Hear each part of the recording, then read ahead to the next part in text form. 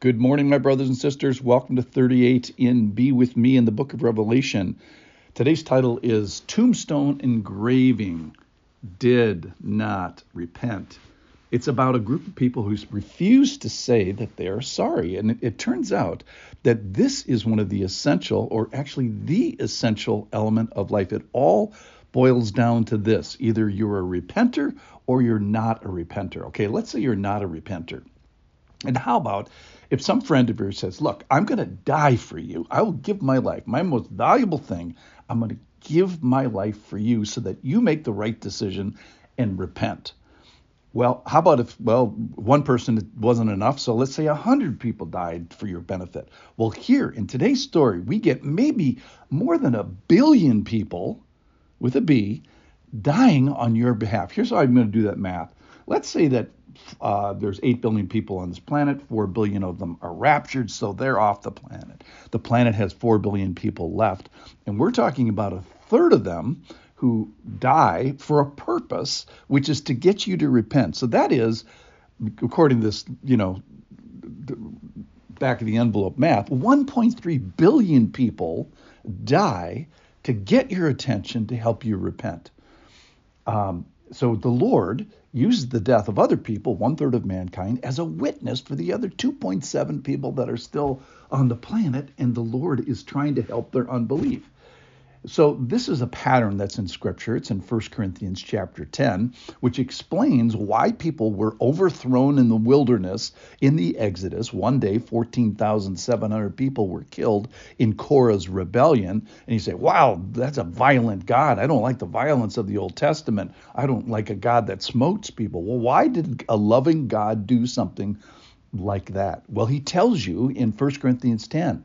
It says, these things took place as examples for us that we might not desire evil as they did it. So the Lord is saying, I did this for you. I did it to help you, New Testament reader. I'm doing it to help you believe. So don't let these 14,700 people die in vain.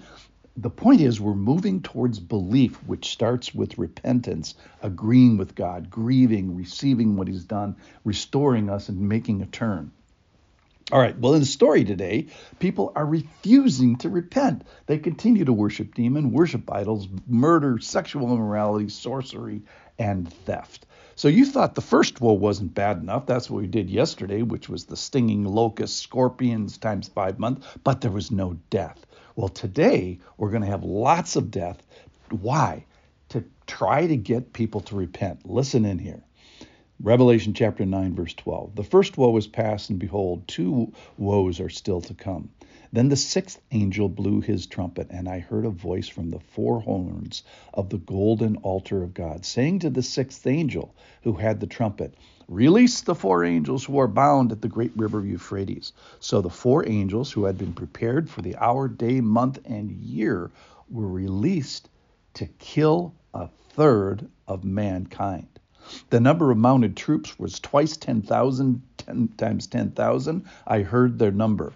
And this is how I saw the horses in my vision and those who rode them. They wore breastplates of color of fire and of sapphire and of sulfur. And the heads of the horses were like lion's head. And fire and smoke and sulfur came out of their mouths. By these 3 plagues, 1/3 of mankind was killed by fire and smoke and sulfur coming out of their mouths. For the power of the horses is in their mouths and in their tails, for their tails are like serpents with heads, and by means of them they wound. The rest of mankind, so they're supposed to get religion here. The rest of mankind who were not killed by these plagues did not repent of the works of their hands, or give up worshiping demons and idols and of gold and silver and bronze and stone and wood, which cannot see or hear or walk. Nor did they repent of their murders or their sorceries or their sexual immorality or their thefts. All right, so the rest of mankind refused to repent. So they've misworshipped. They're worshiping the wrong God. They're using their hands and their agency wrong, murdering and thieving. They're misworshiping demons. Now, demons are alive, but they even worship idols who are dead. Demons are created, they're created beings, but they've chosen against God. They've chosen to rebel. And here, these people who are doing the same thing, created beings, people who refuse to yield to the Lord and choose to rebel, they're worshiping these idols who have done not idols, they were worshiping the demons who have done the same things. So then they have sorceries and thefts and misagency of their sexual agency and activities of their zipper. So apparently sexual agency and sexual activity is available during the tribulation. Interesting fact. All right, so free will here is used for good or evil. And the point here in this story is use your free will to worship God and Him alone, the Creator God. So I don't know what year this is, and but it could be as early as near as 2 years or so from right now. So there's an urgency to do this right. So just when you thought yesterday with the crazy stinging scorpion things that it couldn't get any worse, now it is worse.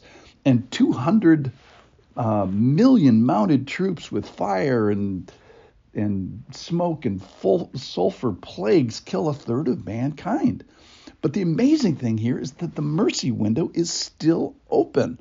So these folks, despite all this clear and clearer and now super clear evidence that God exists and you've been wrong and you've done stuff wrong, rather than saying I'm sorry for it and I agree and forgive me, they're saying, nope, I've done nothing wrong, I'm sticking with it.